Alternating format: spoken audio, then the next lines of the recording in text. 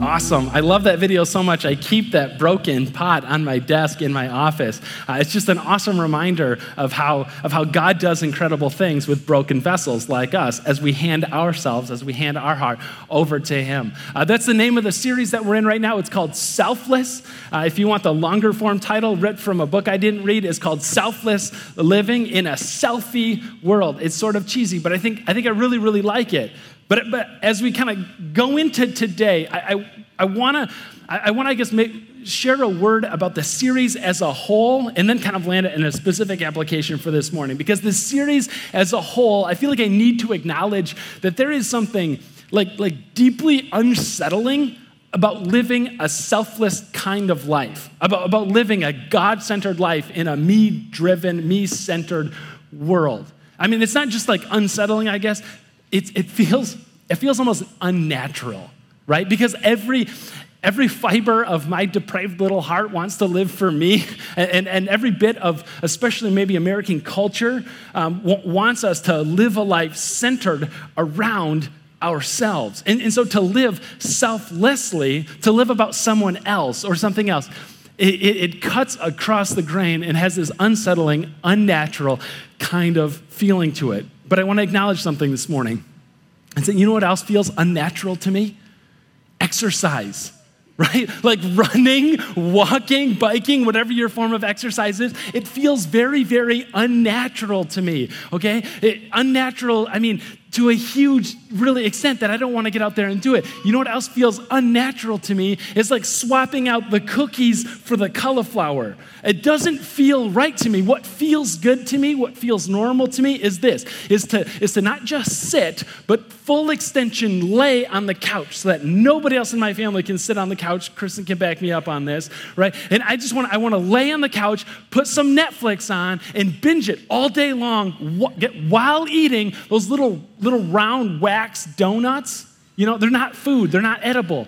But I just want to like reach into the bag and just that's what feels entirely natural to me. I mean, that's maybe bearing a little bit too much here, but that I can do as like second nature. Anything else feels entirely unnatural, but I also know that laying down on the couch for that long, eating those things that aren't actually food, that could and possibly soon will kill me. My only hope is to do the very, very thing that comes unnaturally to me. In the same way as we're digging through this series and we're hearing about a couple of different ways to live selflessly, you might have found after last week that using your influence to point not just to yourself, but to someone, a cause greater than yourself, it doesn't feel normal. It might not come to you naturally. Stick with it, because just as we saw from those broken vessels, I think that this could, in fact, save your life. Okay, that's a word for the series as a whole this morning. To land it a bit more particularly, I want us to look together at this question of, okay, I know that I'm supposed to live selflessly, but like, how much so, right? Like, where's the line? We're gonna kind of use that image this morning. Where's the line of selfish and selfless? Because I don't know about most of you, but I want to cozy like right up to that line and just be on the good side of it, the selfless side of it. But I basically want to just hug that line. I want to know what's the minimum that I have to do in order to act or to be known as somebody who lives selflessly. Point as an example this morning is my wife and I have after almost 12 years of marriage. You can clap if you want. I mean, it's a pretty big deal, but later, thank you. Both of you, appreciate that. We've settled into these roles together, right? Or these chores that we have to get things done around the house. And one of those chores, this isn't like a gender thing, and we're not going down that road. But one of the things that my wife typically does around the house, typically as in like every time, is the vacuuming of the house. Right? And each of you, if you live with someone, you get the dynamic, you know, there's certain things that he does or she does or they do or whatever it is. There's certain things that you do and that person does to kind of keep the house moving along. And so that also means that you know what you have to do in order to show that other person that you care, that you love them, and that you're serving them. You have that list because you just take one thing that they normally do and you do that thing around the house in addition to, that's important, your own things. And then you've shown that you can live a selfless life, at least with this one little example. So, true story, my wife was gone. She had the kids with her. They were gone. So I was home alone in the house, and I thought, I'm going to take this opportunity to live a selfless life. And so I know one of the things that she does, typically around the house every time, is vacuuming. And so I go to the closet, get out the vacuum, turn it on, push it around for a little while, and put it away. She gets home, and I'm standing there like in the foyer, right? As the kids are running by, and they're being nuts and doing, notice anything? And I could see on her face that she wasn't quite picking it up. So I thought I would offer a little hint and say, I vacuumed, right? And she kind of like looks around, okay. Did you do the bedrooms? I must have slipped my mind on that, but like I vacuumed. Maybe you didn't hear me. Did you do upstairs? Did you do downstairs? And I could see I was starting to lose some traction on this selfless living thing. So she turns to me and she says, Dirk, when you said that you vacuumed, like what exactly did you vacuum? And I turn, I look into the living room and I say, like that. Oh, right over there. I did that. And it hits me, right, that I only did that little patch of vacuuming because I'm in that room more than any other room. And so when she's vacuuming and kind of interrupting whatever it is that I'm doing, it's usually in that room. I never really considered the fact that she vacuums in other areas that don't disturb what I'm doing when she's vacuuming. And it just hits me, right? Just how selfish I can be when I'm trying to like hug that line, cradle that line of selfless versus selfish living. But you laugh at that story, you laugh at me, and that's fine. I'm good with that, but you should know that you do it too, right? We all do it. We all have those things in life where we want to do just the minimum amount in order to be considered a halfway selfless kind of person because we know that's the way we really ought to live, even if we don't want to do it all the time. When you think about serving or when you think about volunteering, maybe at the pantry up the road, great, community partner of ours, or when you serve around here, isn't it true sometimes in your mind, right? You get excited about teaching kids about Jesus, about creating this welcoming environment or playing music or something to share your gift with the people here. But isn't it also true that sometimes you show up simply because you wonder, like, what would a good Christian do? I'm not, but I'm just wondering now, what would a good Christian do? Where's that line of selfless living that I know that I should have? And what's the minimum amount of shifts I could pick up or things that I could do in order to be considered a halfway selfless kind of person? Office environments tend to run this way as well. I want to be on a team that like helps other people out and sees them flourish and help them. And then maybe along the way, they're gonna help me in exchange. And then it starts to go through your mind about like, what? Well, I can't just spend all my time working for other people in the office. I got to get my own stuff done too. So what's the minimum amount of help I can offer the person in the next office, the next cubicle, the next job site over so that they will then help me when I need to get something done and I have a deadline rapidly approaching? In other words, where's the minimum of selfless living? Because I want to do just exactly that and straddle the line between selfless and selfish living. And this debate has been raging for so long and has been talked about in so many different ways that even over 2,000 years ago, somebody brought up this exact same question to Jesus himself and asked the question, in a sense, paraphrasing, where's the minimum of selfless living? What's the least that I can do and still be like good? Let's go to the story. It comes from Luke chapter 10. If you're new here, there's Bibles underneath the chairs in front of you, and we give those away all the time. So if you don't have one at home, go ahead and take it with you. That's cool. Maybe you just like ours better. That's fine too. You can look it up on your phone. Also, the words are going to be on the screen behind me. But Luke chapter 10, it starts us off this way.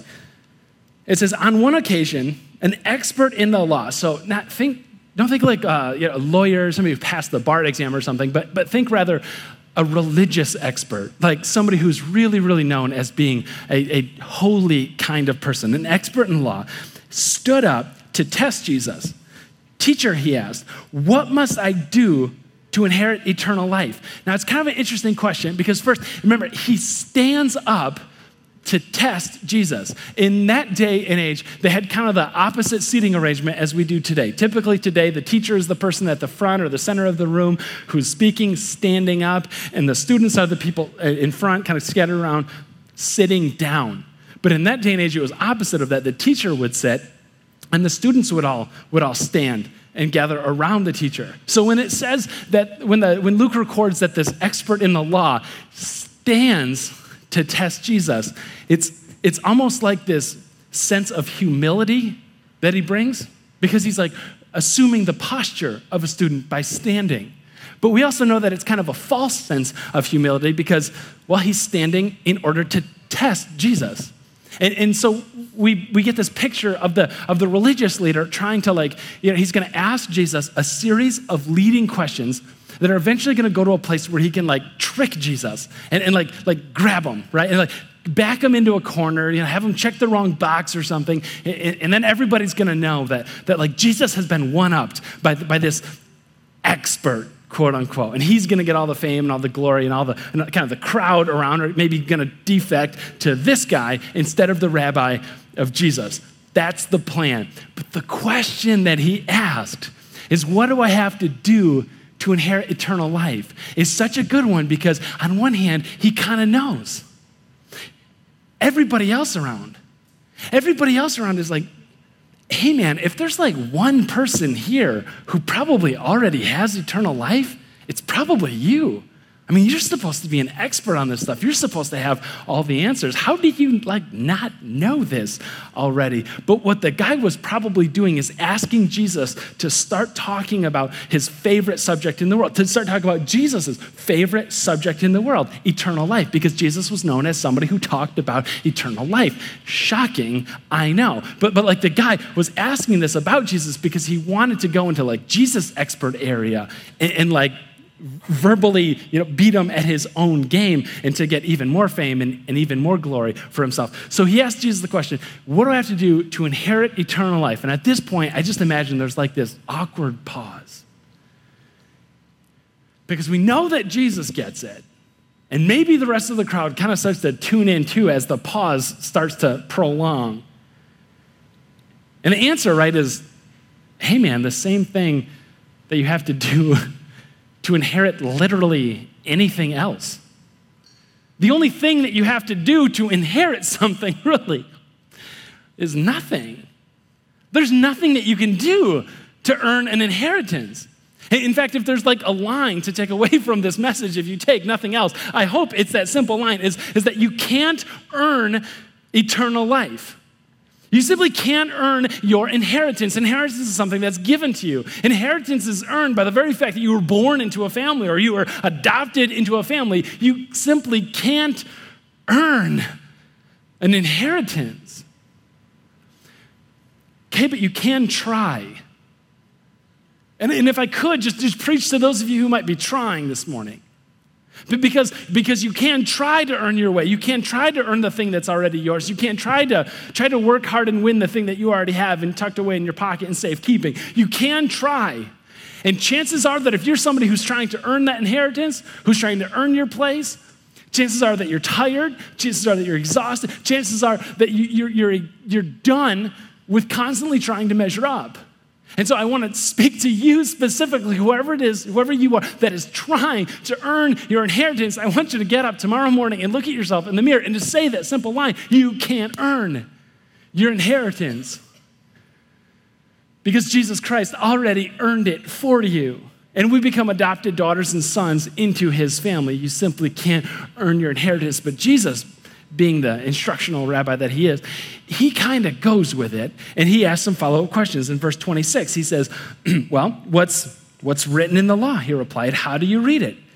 And in verse 27, he answered, love the Lord your God with all your heart and with all your soul and with all your strength and with all your mind. That comes from Deuteronomy in the Old Testament, and, by the way, from Leviticus, love your neighbor as yourself. That's a fun response, mostly because he not only brings up a conversation about Jesus' favorite subject, but when Jesus presses him on it and asks a follow-up question to it, the answer that he gives, love the Lord your God above everything, love your neighbor as yourself, That's Jesus' patented answer. Like he had just said that to a crowd several chapters earlier in another account. Like he was known for responding with those two things, which is kind of a unique two things because the story of the Bible, it goes Leviticus, then Deuteronomy, but Jesus, when he quotes them, he like switches them around, which is kind of interesting, and does the second one first, love God, then love your neighbor. That's how you know it was like Jesus' thing that the guy gave. So we know that he's like zeroing in. He's like, this is going perfectly according to plan. He's like narrowing in on Jesus' own answer to drive him into this one singular corner where it says in verse 28, you have answered correctly, Jesus replied. And this is where they're going to get into the real heated debate. Jesus replied, do this and you'll live. And presumably he stands up and starts to walk away. You see, Jesus is like, I'm not going to play your game. I'm not going to do this religious dance with you. You want to know, if you actually wanted to know, love God, love your neighbor, if you could do that, you're fine. And he gets up to leave. And the guy's like, no, we can't leave it right there. I mean, I got to make a point yet. I got things to say. But wait, verse 29. But he wanted to justify himself. And so he asked Jesus, and who is my neighbor? That's the point that he wanted to land. That's the thing he wanted to talk about. That's why he says he's justifying himself. Let me just ask, rhetorical question, no show of hands, but just in your own mind. Have you ever had a conversation that was entirely done out of a way to justify yourself? Maybe anything about vacuuming, right? Where you do something or you say something simply to justify yourself. We can start to see this conversation between he and Jesus is starting to turn less and less about Jesus, and it's starting to curve more and more in on him, as now is really just all about himself. And he asked that question, who is my neighbor? Because he knows there's only two right answers. Well, there's only two possible answers. Fun thing about the Bible is that it's a historical document written in a day and age when other historical documents were being written. And so you can see all these other writings that the Jewish leaders, rabbis they were called, had where they discussed this exact question, who is my neighbor? Because the assumption is we know what it means to love God. We know what it means to love our neighbor. The only question really is who exactly is that?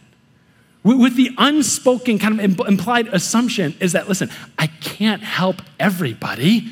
After all, there's so many people in the world. But if I just knew who counted, and then I could love that person with all my heart, with all my soul, I could do that really, really well.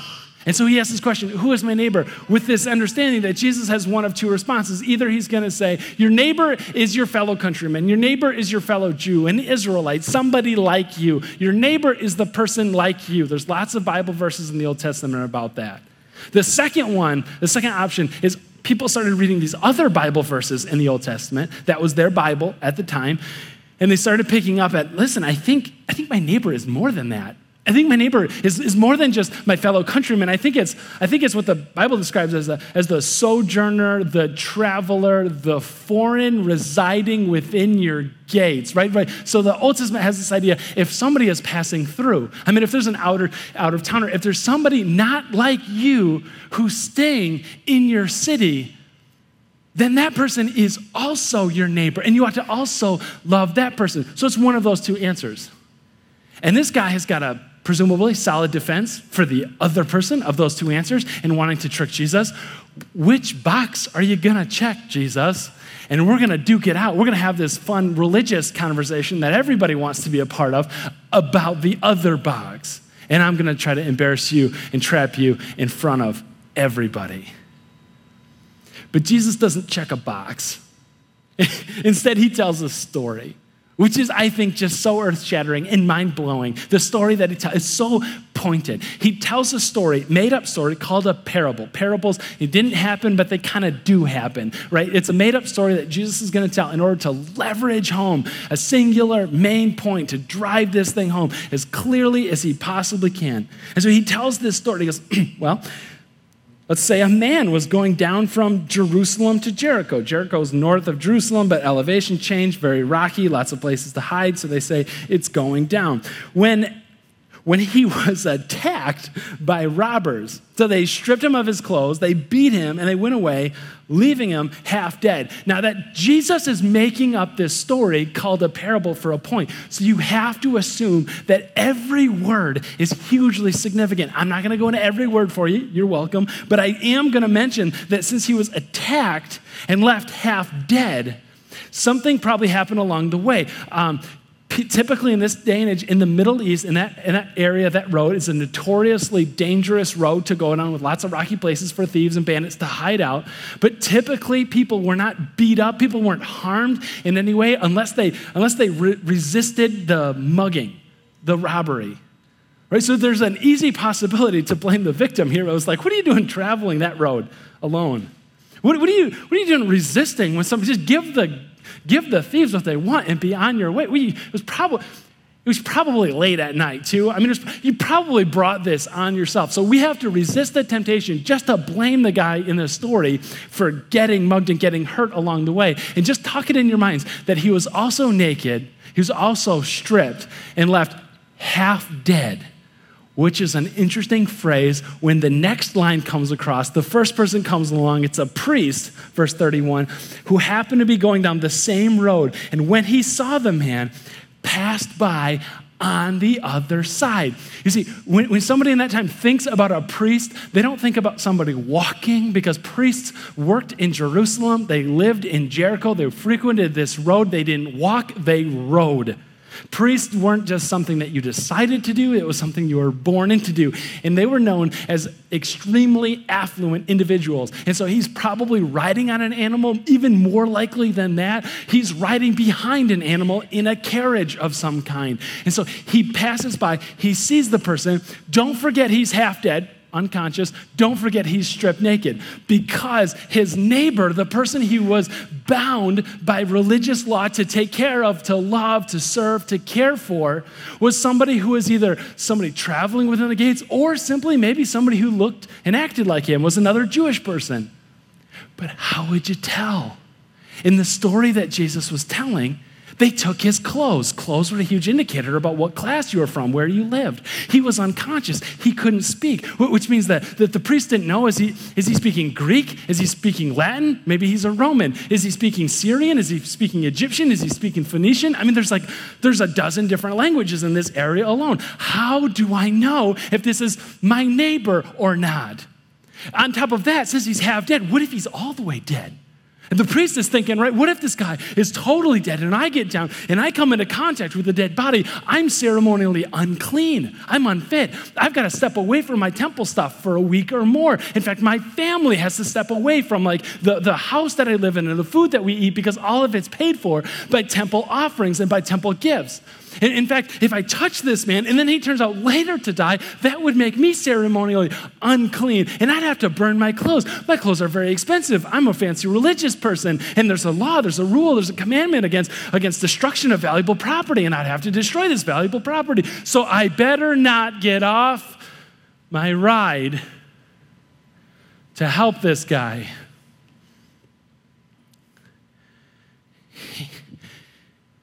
And can that just sink in for a moment? Because I think that what that points to is that there is a way to elevate ceremony over God. That there is a way to elevate spirituality, however you understand it to yourself, over Jesus.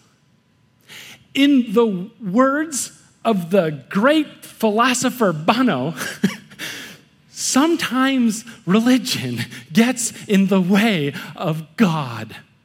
And like if you consider the possibility that like by going through religious routines, it can actually lead you away from God instead of towards him.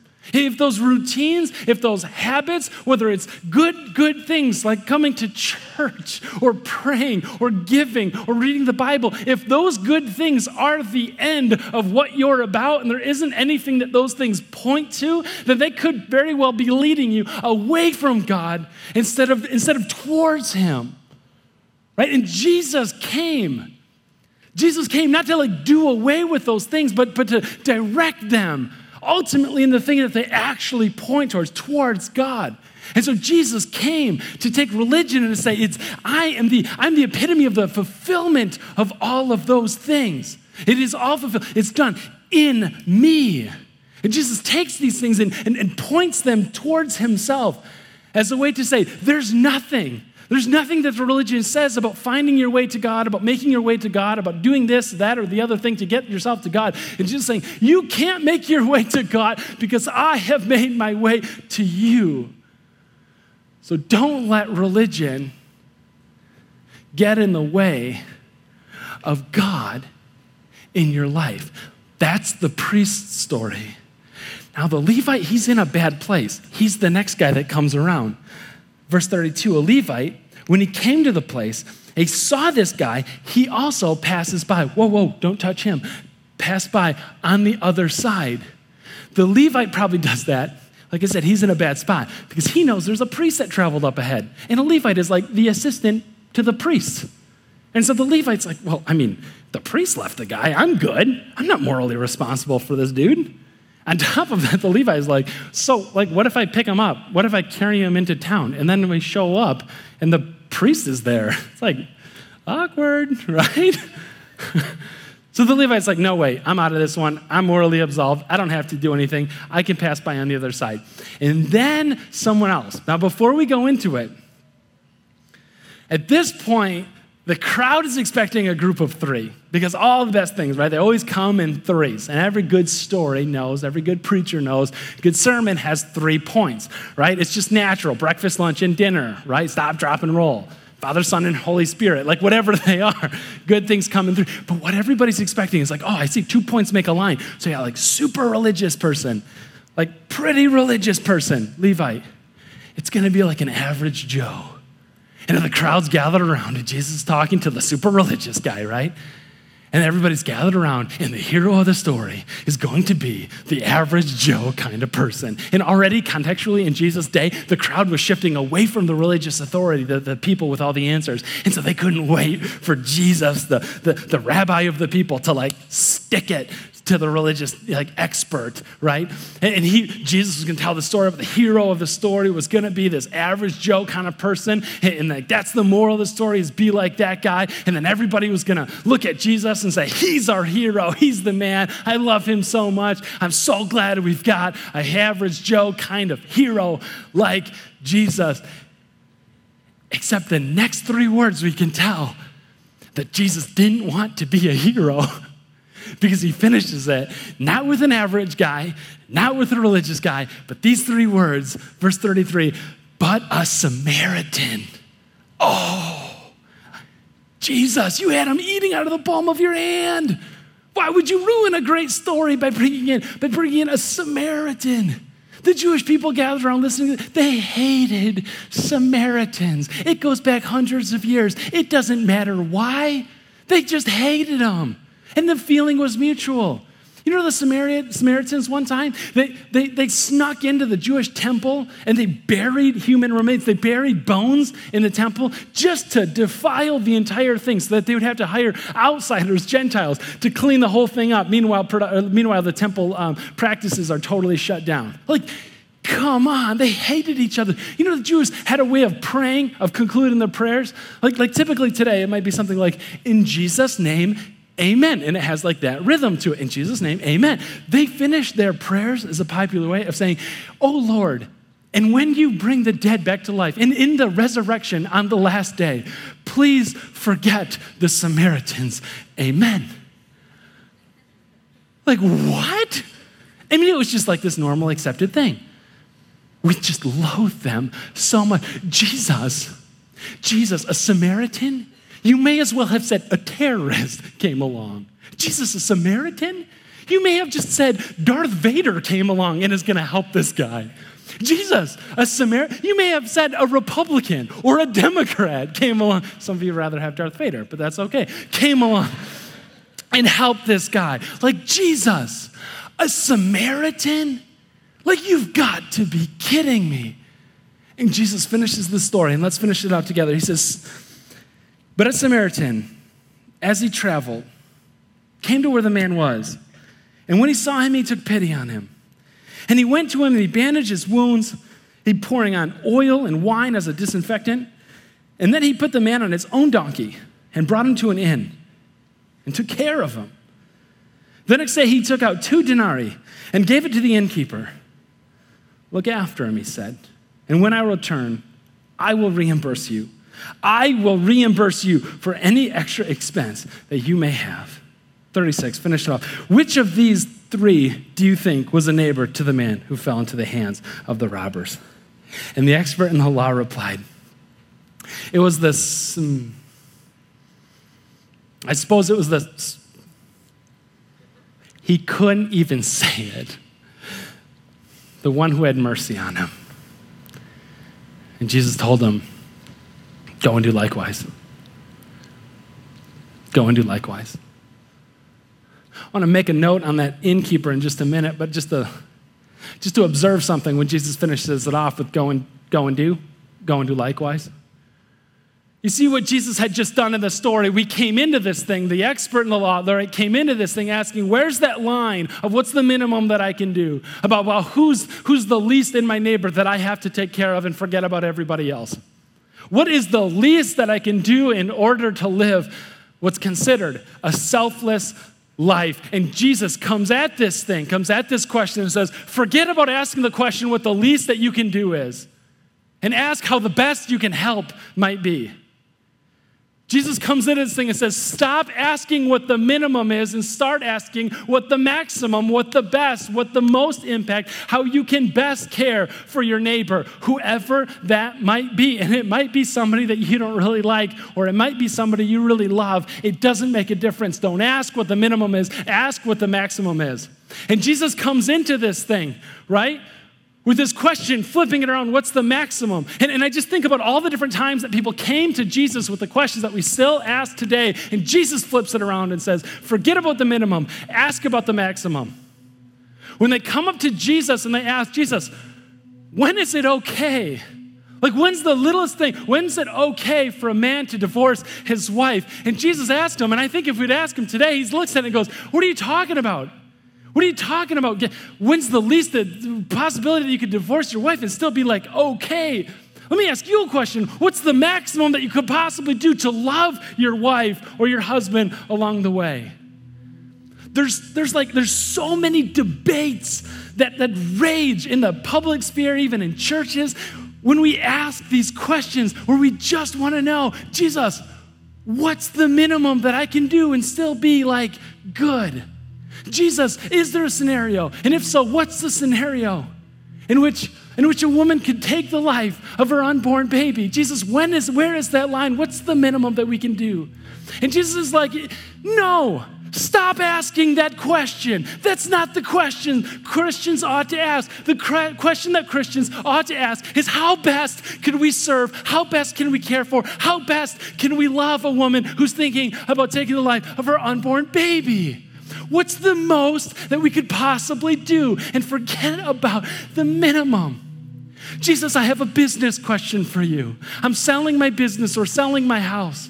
And there's things that I can do to tweak things or hide things from the auditors or for the inspectors. Like, what's the minimum that I have to disclose in good conscience? And Jesus is saying, forget about asking what the minimum is. What's the maximum that you could do in order to love, in order to care for, in order to serve your neighbor, whoever it might become, whoever your neighbor might come along the way.